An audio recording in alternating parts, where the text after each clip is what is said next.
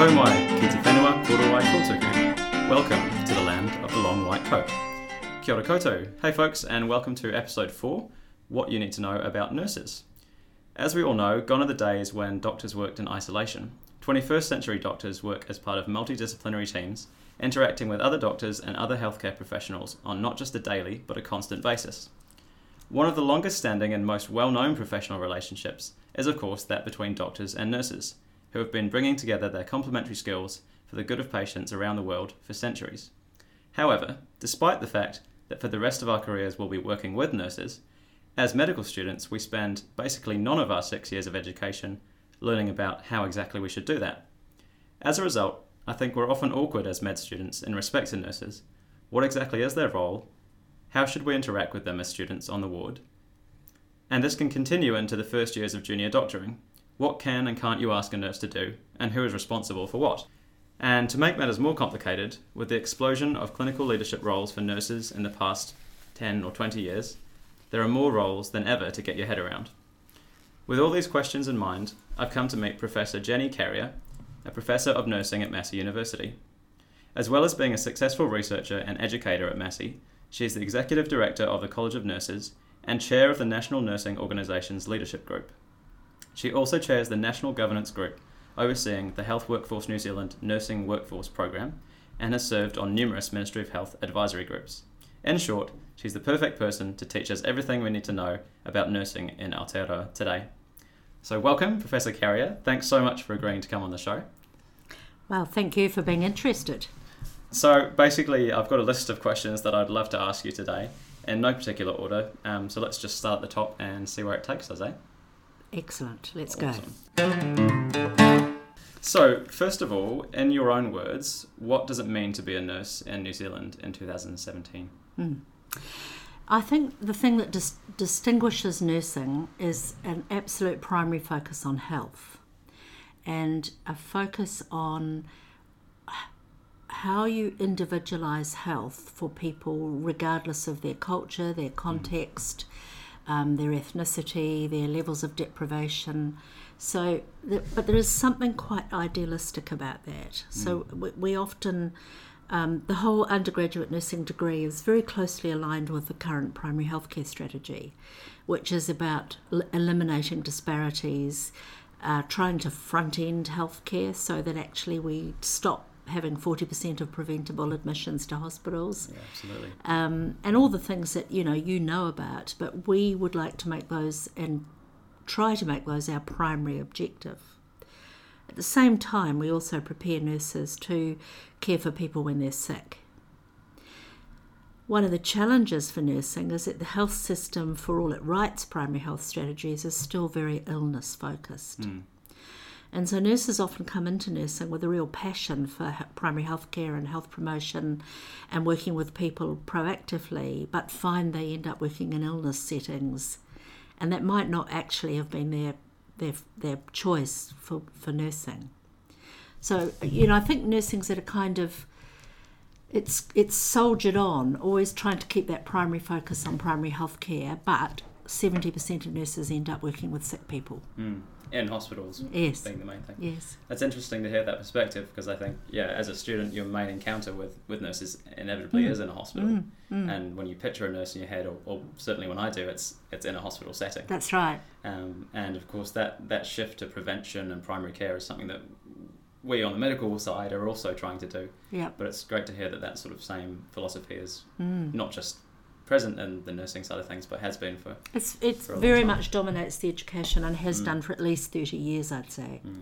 Okay. So while we're on the topic there of education, would you mind just taking us through really briefly the pathway for nurses' education in New Zealand? Sure. Since I think 1995, all nurses entering the profession have got a bachelor's degree. Prior to that, it was a diploma, and prior to 1972, it was a hospital-based training, apprentice-style training. New Zealand's quite unique in that we've got one level of entry to practice. Many countries have still got multiple levels, although there is another category of nurse known as an enrolled nurse who has a 1 year kind of procedural training. And my personal view is that we actually shouldn't call those people nurses. I think that's very confusing. Right. But that's a long story. So the Bachelor of Nursing is the entry to practice level. They then have a 1-year entry to practice year in which they are regarded as new graduates, but there's some degree of wraparound support during that year, and most of them do one postgraduate paper in that year. After that, if they choose, they can come on and do the 2-year clinical masters in nursing. And people who do that are going either towards the nurse practitioner pathway or to a leadership role in nursing, be it a clinical nurse specialist role or an actual nursing leadership position. And then we have, I for instance, have currently 8 doctoral students in nursing. And most of them are headed for a research or academic career, although there are a number in clinical practice as well. And they would be practicing in those same leadership roles? Well, if you think, some of them are nurse practitioners who've got a PhD. One I know is a clinical nurse specialist working in palliative care. But most nurses who do a PhD become researchers or teachers. Okay. So just going back to the start there, so that it's the Bachelor of Nursing is it a 3-year degree? Yes. Yeah. And so once you graduate, you then are working in a hospital, so you apply for your first job. Well, or you might be working in primary care or aged care or anywhere. Yeah. So there you go. You can see that bias coming through already in what I'm saying. Yes. So you apply for your first job. Yes. And you're employed, but you still have support from the university or the nursing organisation? No, from the employer. Oh, from the employer. And there are clinical educators in the hospital or whatever environment. The problem is that Health Workforce New Zealand doesn't fund enough places on the nurse entry to practice year, so not all graduates go through that year. Right. We would like, as a profession, for that to be regarded as the 4th year of the degree, and not to confer full registration until the end of that year. But because the funding is inadequate, we graduate, I think, about 1,400 nurses a year, and I think the funding is for something like 900 or 1,000. I'm a bit shaky on those exact, but that's roughly. So right. That's 1,400 a year in in New Zealand. In the whole country? Yes. Right, sure. Yes, yep. And so a registered nurse is someone who's completed that first year after graduation? No, who has completed the degree. Okay, so simply completed the degree makes you a registered nurse. Yes. And you mentioned briefly before an enrolled nurse. Yes. So that's a separate pathway in? That's someone who hasn't they've done a completed completely separate, just a 1-year diploma program. Right, okay. Yeah. And is there scope for them to move up as a registered nurse? They would then have to come and do the whole degree. Okay, so it really is a parallel pathway that's sort of quite limited in its scope. Mm-hmm. Okay. Are there any aspects to being a nurse in New Zealand that are unique to being in New Zealand? I ask this because obviously, we do have nurses come from overseas to work here, or vice versa, New Zealand nurses going overseas. I think it's a really good question. For a start, our undergraduate degree makes a big focus on cultural safety and the ability to work with power differentials between health professionals and patients. So cultural safety is about recognising that gender, sexuality, ethnicity, all of those things influence the power differential between a health practitioner and the patient. And that's not something we see as a focus of overseas programs in the same way. It's quite unique to New Zealand. I think our focus on primary healthcare in our undergraduate degree is much higher here than other countries. 27% of the nursing workforce is now internationally qualified. For medicine, it's 44%, so it's different. But we see that many of those nurses come from countries where they are taught in an incredibly hierarchical system, much, much more so than we are. They are actually taught obedience to everybody, whereas we try and teach disobedience. So that 27% of internationally qualified nurses are quite significantly influencing the culture of New Zealand nursing. And we have some interesting talks here in the university with the internationally qualified nurses doing master's degrees, because they will tell you that their biggest culture shock when they arrive in New Zealand is that they can't believe how undifferential all the other nurses are to all and sundry, because they've been trained to be so differential.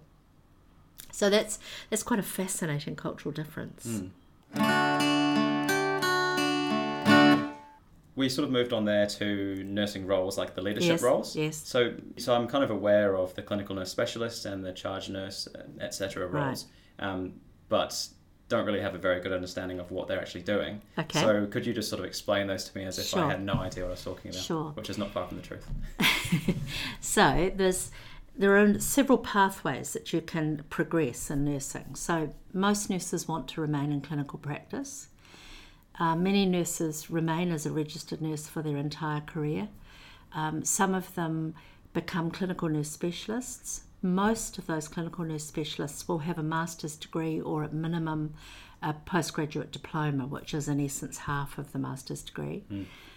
The clinical nurse specialist role is not a separate scope under the Act. It's a position description.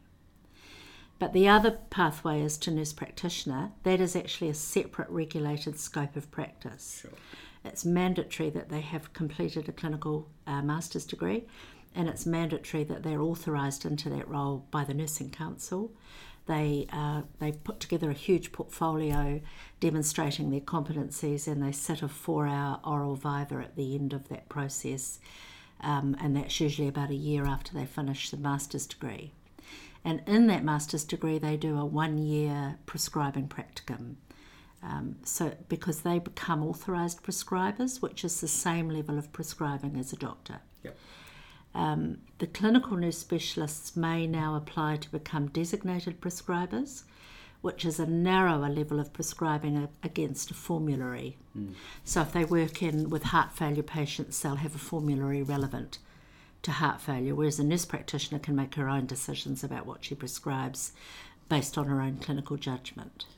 And a clinical nurse specialist will always have a particular area that they are the sort of specialist in? They tend to be, yes, they'll be an oncology or a heart failure or a diabetes clinical nurse specialist, whereas the nurse practitioner scope of practice will be much broader, like aged care, primary health care, mental health. That's probably the major areas of nurse practitioners, so they're a little more generalist. Yeah. And that's reflected in their sort of tougher training pathway Yes. and more absolutely. sort of scope for practice. Absolutely. Okay. So that's the clinical career pathway. But then other nurses decide they want to provide leadership to service delivery. So they tend to become the associate charge nurse, the charge nurse, so they're running a ward, and they may progress on to becoming a director of nursing of a district health board. Right. Or they may be the nurse leader of a big, huge general practice or a PHO in the primary healthcare setting. Or the third way they can go is to become an educator and ultimately an academic and a researcher. So that's sort of the 3 divisions that exist. Okay. That's a good way of thinking about it, I think. Yeah. So the clinical nurse specialist, could you just maybe briefly talk about what extra skills they've gained over an RN to work in that one area of practice? Okay. Well, as I said, mostly at least 50% of them have a master's degree in New Zealand, and they would pretty much all, I'd be very surprised if they didn't have a postgraduate diploma. So they've done advanced education in pathophysiology, pharmacology, sometimes now prescribing, and assessment and clinical decision making, but they've also focused on a particular clinical area to a higher level, and they've usually worked for many years in a specific area like diabetes or oncology or whatever. And so they simply have developed both an education-based and an experience-based focus on a particular area. They tend to be disease-oriented. We don't seem to have clinical nurse specialists in primary health care. Okay. The development there is very much the nurse practitioner role. So speaking of them being more disease-focused, is that reflected in their sort of role as diagnosticians or gaining roles in diagnostics, which I guess is not really a part of the role of an RN, or perhaps I'm wrong about that? No, you're not wrong about that. That's quite appropriate. They still practice from a philosophical basis of nursing, which is the things that I kind of outlined at the beginning. And I'm not sure they would describe themselves as diagnosticians, which a nurse practitioner would.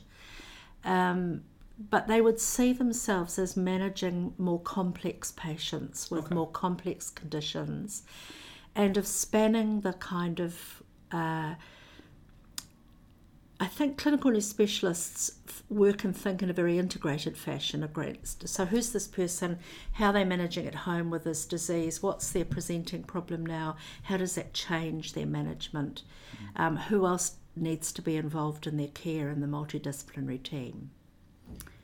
But at the focus is that there'll be patients with renal disease or patients with heart failure, or rather than being a case of heart failure. Yeah. Okay. I think that's great, and there's a lot to learn there in the role of a clinical nurse specialist for a junior doctor or a doctor in training, because they're bringing that central philosophy of nursing being patient-centred right from day one, which is probably not the case for doctors in training. But they also are spanning the gap towards maybe verging into, I guess, a little bit of diagnostics and a little bit more of disease focused as well. And so, maybe a sort of good go-between there. Yes, very much. Okay, that's great. Oh, thanks for that. That's really helpful. And some of the most successful roles I've seen have been where they've actually followed a patient group across the kind of traditional boundaries, so they might see them at home and in the hospital. Okay. And there have been some clinical nurse specialists in respiratory care and wound care for whom that's been hugely successful. I guess those kinds of conditions, those chronic conditions, they lend themselves to that, following that whole trajectory of care. Okay.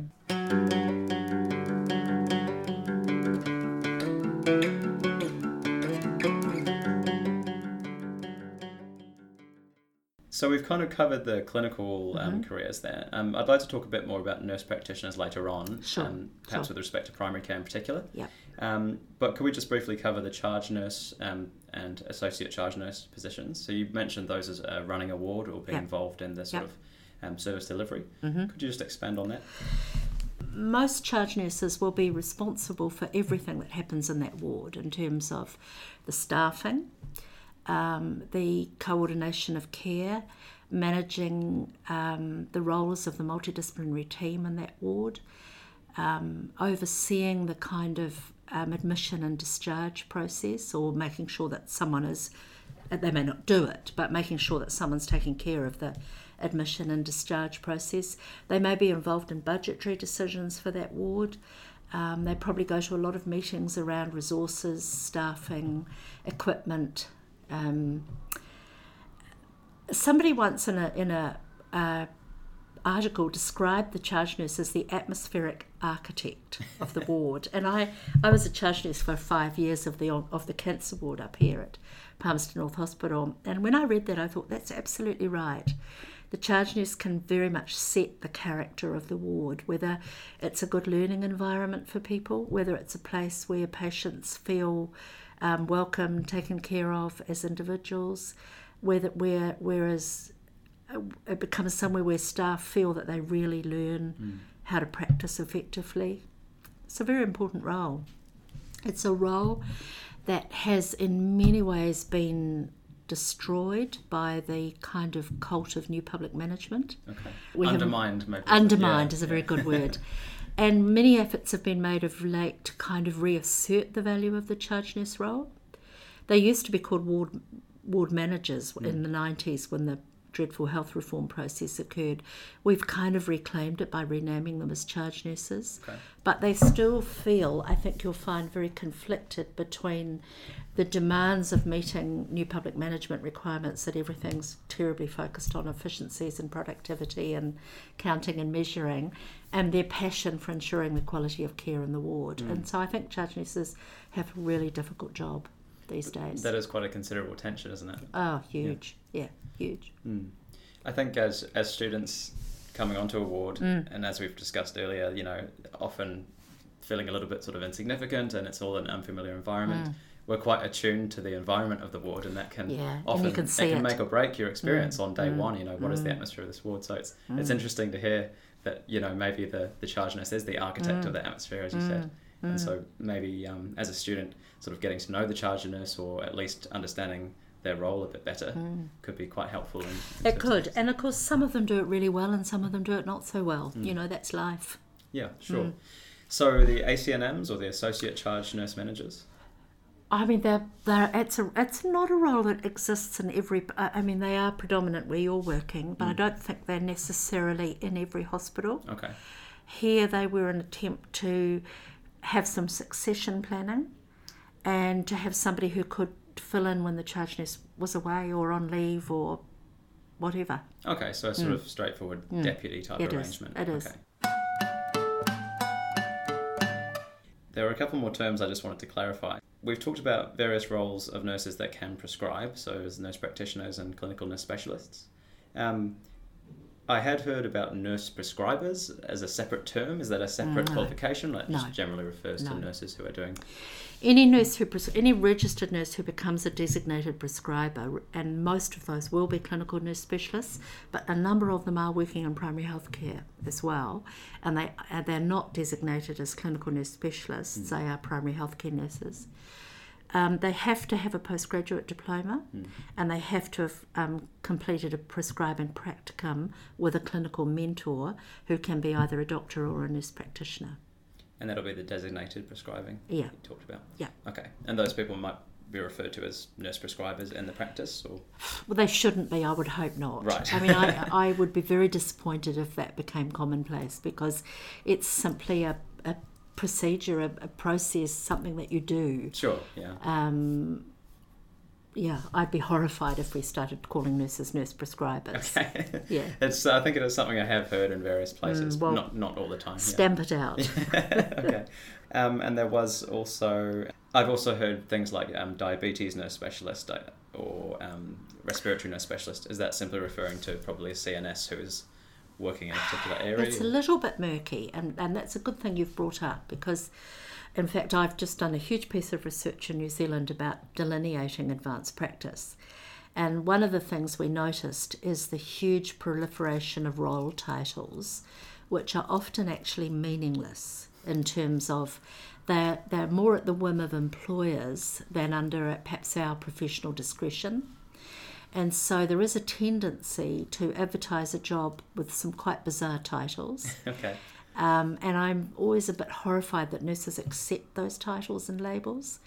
So yes, there are diabetes nurse specialists, and to all intents and purposes, they are clinical nurse specialists.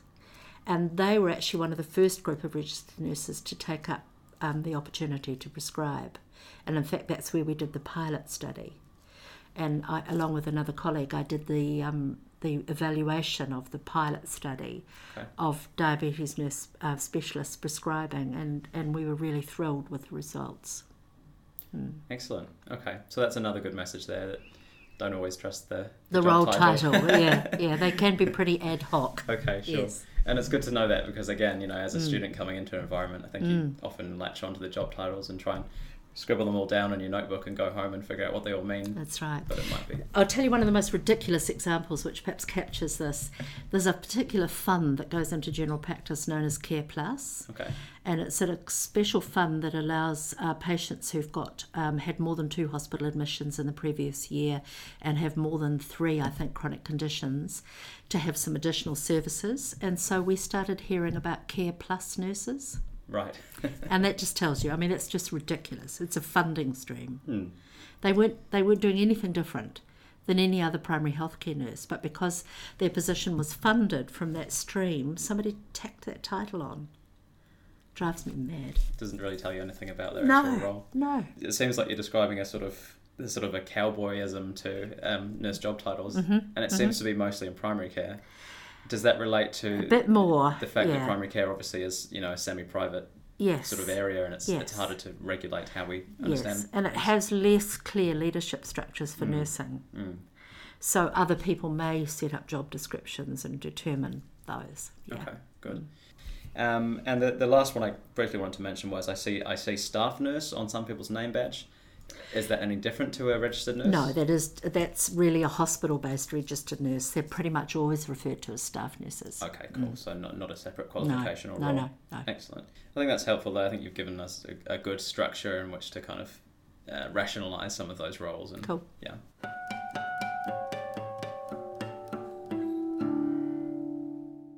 Maybe now would be a good time to talk a bit more about nurse practitioner role. Sure. And as I understand, you're quite involved in the establishment of that role in New Zealand. Yeah, I have been. So could you maybe just talk briefly about the history of the nurse practitioner role, and maybe you told us about the sort of the scope of practice. Yep. Maybe a bit more on the philosophy of it and how it came to be. Okay. So the United States has had nurse practitioners for over 60 years, And I was part of a ministerial task force in 1998 in New Zealand, which was beginning to look at some of the impending changes and the workforce challenges that were coming in New Zealand and are still coming, well, have come. We made a decision then that we would launch the nurse practitioner role in New Zealand. Australia did it about the same time, and so did Canada. We structured the master's education because we'd had a master's degree for a long time, but it had been very much a master's degree that developed researchers and teachers. So around about 1998, 99, we developed the clinical master's degree. Okay. Nurses started coming through that. Nursing Council developed the competencies and outlined for a separate scope of practice. When the Health Practitioners Competency Assurance Bill went through in 2003, it became a separate identified scope, and we started authorising nurse practitioners at that point. There are now approximately 220 nurse practitioners in New Zealand, but there are probably about 1,000 nurses who've actually completed the qualification. But because the sector has been quite slow to create nurse practitioner positions, a lot of the nurses who've done the qualification actually haven't gone through for authorisation, which is a terrible waste of resource, because in fact the government has invested quite heavily in that education. We're noticing now that both aged care and general practice are searching quite frantically for nurse practitioners because of workforce shortages. And so I imagine we'll see the number increase quite quickly. But there's still a high level of kind of ignorance and lack of understanding, particularly amongst medical colleagues, Sure. about who and what a nurse practitioner is, and many of them still see the role as very threatening. One of the things that we were inspired by is that there's been a massive amount of research done internationally comparing nurse practitioners with medical practitioners, and no one has ever found a nurse practitioner to be unsafe or to reduce the quality of patient outcomes. Most of the research, in fact all of the research, has developed or has demonstrated an astonishing degree of equivalence. Our own research in New Zealand, one of our staff here, Alison Pirrett, did her PhD blind comparing diagnostic capability between final year registrars and nurse practitioners trained in New Zealand, and there was no statistical difference in their diagnostic decision making and their their management plan, and that was blind peer reviewed by a panel of consultants in New Zealand. So it's quite strong research. It is. And that was good for us because it kind of gave us an affirmation that the master's degree is sound and is producing nurse practitioners who are safe. What else can I say? Ask me another question. Maybe just so going back to the real basics, the philosophy of a nurse practitioner. Okay. So we talked briefly. We kind of talked about how the philosophy of a CNS might perhaps kind of bridge that gap between nursing and doctoring in general. Mm-hmm. How do you see nurse practitioners? Well, in exactly the same way. Sure. So what nurse practitioners themselves say is that they are first and foremost nurses, and that they've taken on the additional, they've added to their basket of skills by taking on the ability to diagnose and prescribe and prepare a management plan, etc. We see that as enabling them to provide the full episode of care to more people. And we also see them as realising that there are many patients for whom that particular package of care is really useful. All of them would tell you that they work in a highly collaborative style with medical colleagues, but that they are quite safe to provide the full episode of care, particularly in primary health care, quite often in mental health care and frequently in aged care. Okay. And fair to say that those are the three sort of key areas that nurse practitioners are currently working in New Zealand? Early on, our first sort of pioneering nurse practitioners tended to have been clinical nurse specialists, and so the early ones often had quite a defined scope of practice. They were in respiratory care or diabetes or mental health. More latterly, we've seen them coming out in the much broader scopes, which was always our intention. But in the early days, those who got support to go through for the role were in those clinical nurse specialist roles. Right. Whereas now they're not necessarily coming through that pathway. They're coming from registered nurse to nurse practitioner. And some of them may even be setting out with that goal in mind. They do, Yeah. exactly. Yeah. So it's kind of morphed over the Yeah. 16 or 17 years we've been doing it. Great. So some changes over the years, but as you say, there's plenty of convincing research to show that actually it's going in a really great direction, and, and things are working really well. Yep, So we're that's very awesome. happy. Excellent. Yeah. Okay. The future of nurse practitioners in New Zealand. I mean, a natural question for me that comes out of the prevalence of nurse practitioners in primary care and their scope of practice there in terms of the things you've mentioned, diagnostics and management. I guess I'd put it to you, what do you see as the future of nurse practitioners? Will we end up with the role of a general practitioner, there just being two pathways into that role? You can either do it through a nurse practitioner pathway or an MBCHB medical pathway. What do you think about that? Well, this is probably going to be the most provocative section of this interview, and I'm going to be incredibly honest. I'm actually not sure this country can afford general practitioners going into the future. And I do want to pay respect to the enormous number of GPs who are out there who are fantastic. I have a fabulous GP myself. But looking into the future, I think if we look at the indicators, medical students do not choose general practice as frequently as they used to. But certainly there's some sense that medical students are voting with their feet around choosing other options. The predictions of our general practitioner workforce are really dire, in that 85% of them, I think, are over 45 and a lot are over 55. So we've got quite a big gap coming up. It costs about $600,000 for the country to produce a GP. It costs $120,000 to produce an NP. Their scope of service is actually identical. Right. So I see where this is going. you can see where this is going. Yeah. And I'm being very honest. No, and this is great. I'm wearing my workforce, task force hats and all of those things. So whilst it might be lovely to have a general practitioner, and most of us have had that privilege, it may not be what we can afford as a country going into the future. And maybe the expense of a medical education justifies doing something different. Understood. Wow, Yeah. that's awesome. That's certainly not something I expected to hear coming into the interview. Now, that's really interesting to me as well, because I did talk to a nurse practitioner a couple of weeks back, Right. and I put the same question to her after she explained to me the role of a nurse practitioner in her words. And she said, "Oh no, I don't think that could ever happen." She said, word for word, what you said. We're first and foremost nurses. Yes. And she said, "I think that we'll all always benefit from that sort of collaborative practice." Yep. Again, another thing you've alluded to. Yep. So very interesting to hear you not only come back from that, but go completely in the other direction and say, Right. yeah. So that's fascinating. Well, I think some of that might be to do with the fact that she's a nurse practitioner sitting in practice. It's very important for her to build good collegial relationships with the people she works with. It's a little safer for me as an academic in your ivory tower. in my ivory tower to be provocative and challenging. Yeah. And so that might be where our different perspectives come from.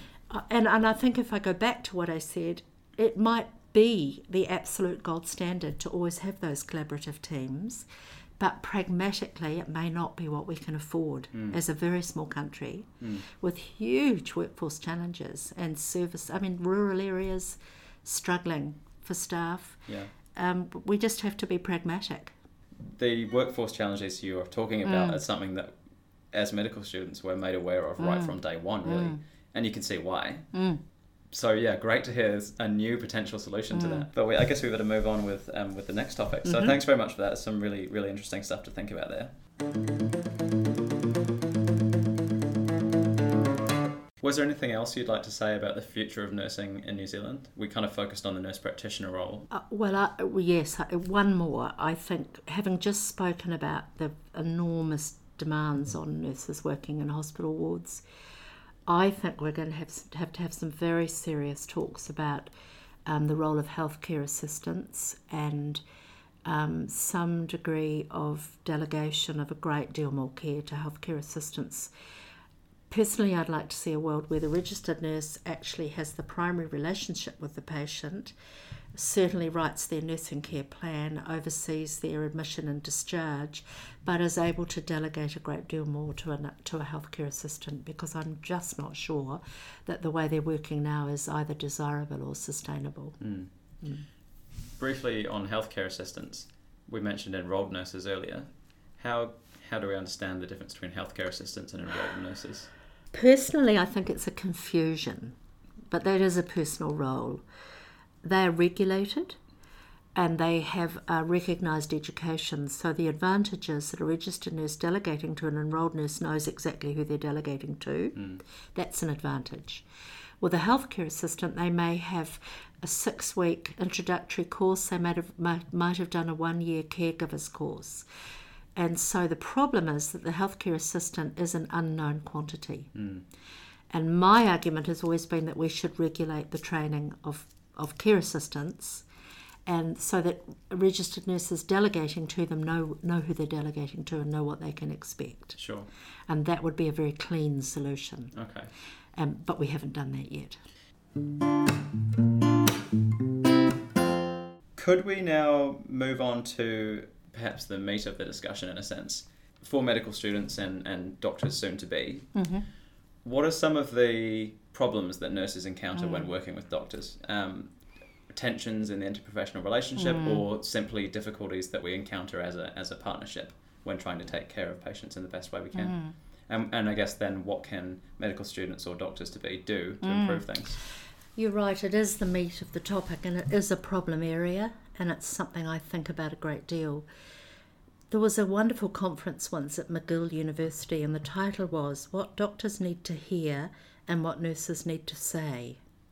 And in some ways that sums up the conversation we need to have about this. I think the fault is on both sides. The fact that there is a degree of interprofessional tension, I think we are as much to blame as your colleagues are to blame for what goes on. There's a lot written about nursing as an oppressed group. I wish that wasn't still the case, but I think it is. And I think nurses do a great deal to continue to present themselves and to behave like an oppressed group, which horrifies me. If you look around, you'll see various places, and I still see this, particularly in primary care, you'll see nurses working in consulting rooms where their name is not on the door, but the doctors' names are on the door. If you look outside the practice on the the board outside, every health professional in that practice, the physio, the midwife, the GPs, have all got their names and credentials. The nurses are not there. I don't know why nurses accept that. I don't know why the owners of the practice think that's okay, but it speaks to a kind of sense that nurses are this great sort of amorphous, invisible mass that will simply take care of matters. And they're sort of anonymous and interchangeable. Yes. Faceless. Yes, right. Exactly. And it's been like this since time immemorial, and I don't know what it would take to change it. And I think that it's quite easy for doctors, because the system itself the health system places tremendous value on diagnosis and management, and much less value on the caring for, the being with, the kind of seeing to the continuum of care. That kind of places nursing lower on a hierarchy. And you and I might not want that hierarchy to exist, but we'd be naive to think it doesn't exist. Sure. Yeah. And so you come into the world knowing that you're the top dog. You personally may not think that. I mean, I'm sure you're far too nice to think that. But actually, there is a hierarchy, and you'll be very quickly learning about your place in that hierarchy. And nurses similarly, you go to multidisciplinary meetings, and nurses don't speak because they feel overawed, intimidated, and disempowered. And they may be highly educated, and they may have spent far more time with the patient than anyone else in that meeting. But they learn very quickly that the kind of knowledge they have about the patient is not valued and isn't considered germane to the decisions being made. And so they become silent. And that silence becomes self-perpetuating. And then when you have students in the room, they're observing this, and so Yes. the nursing students are learning to stay That's silent, right. That's and the right. medical students are learning to, Yep. sort of reinforce that. That's right. And so this has gone on for years and years, and I'm not sure how we'll ever change it. Do you see that? Do you see that as the core issue then? I think it is, Yeah. because it means that, you take that right back to the financial level. We started at the beginning talking about new public management, and health managers pick up on the sort of hegemonic power of medicine, and they too become sort of worshipful of that power. And so when they're balancing the bottom line, they think, oh my God, look what we're spending on nurses. We surely don't need this many of them. So it's sort of a self-fulfilling prophecy. And so, yes, so it plays out in that nursing is seen as a cost rather than a resource. Again, some quite sort of confronting stuff there Yes. to think about. So what can medical students do to improve that? I guess maybe simple things like learning the nurses' names, Yeah. talking to the nursing students and trying to improve Do you know, things. it's a very good question. One of my PhD students did an amazing ethnography of bedside practice in a large hospital in New Zealand.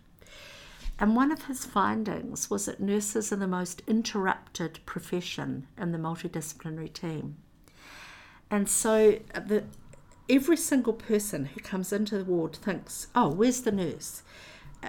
Nurses described they would be in the medication room getting a patient's medication, and a doctor would simply walk in and pick up the patient's chart and disappear with it, and the nurse would have to put all the medication away, lock the medication cupboard, wait till the chart was available, retrieve it and go back and start counting out the medication again.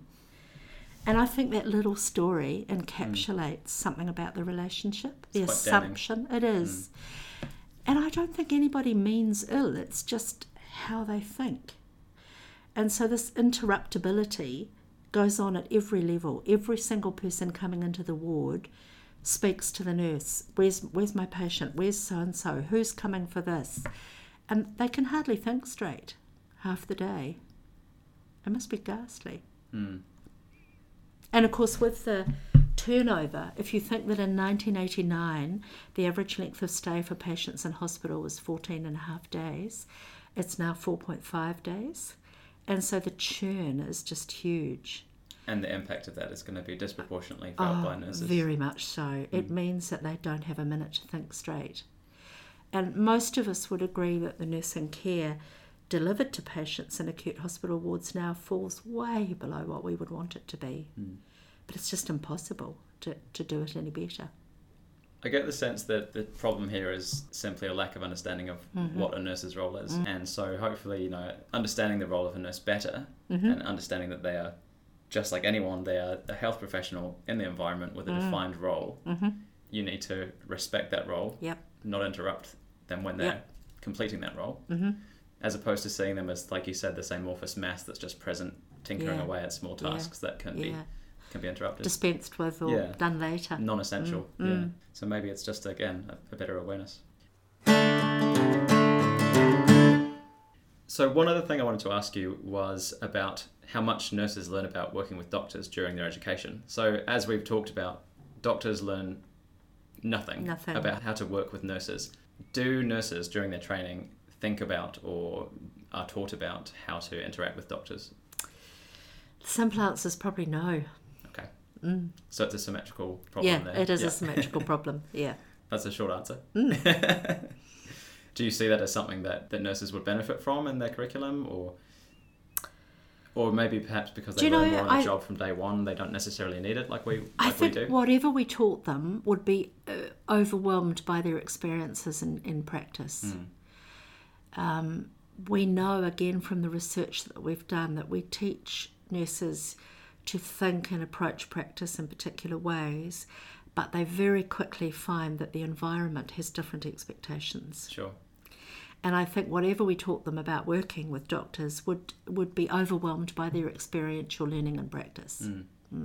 So it sounds like the doctors are really the targets for that education, for better or for worse, I think they have more power and opportunity to change how it is. Yeah. Thanks so much for coming on the show. It's been amazing, and I've learned so much, and I really hope that those listening will take away those same points.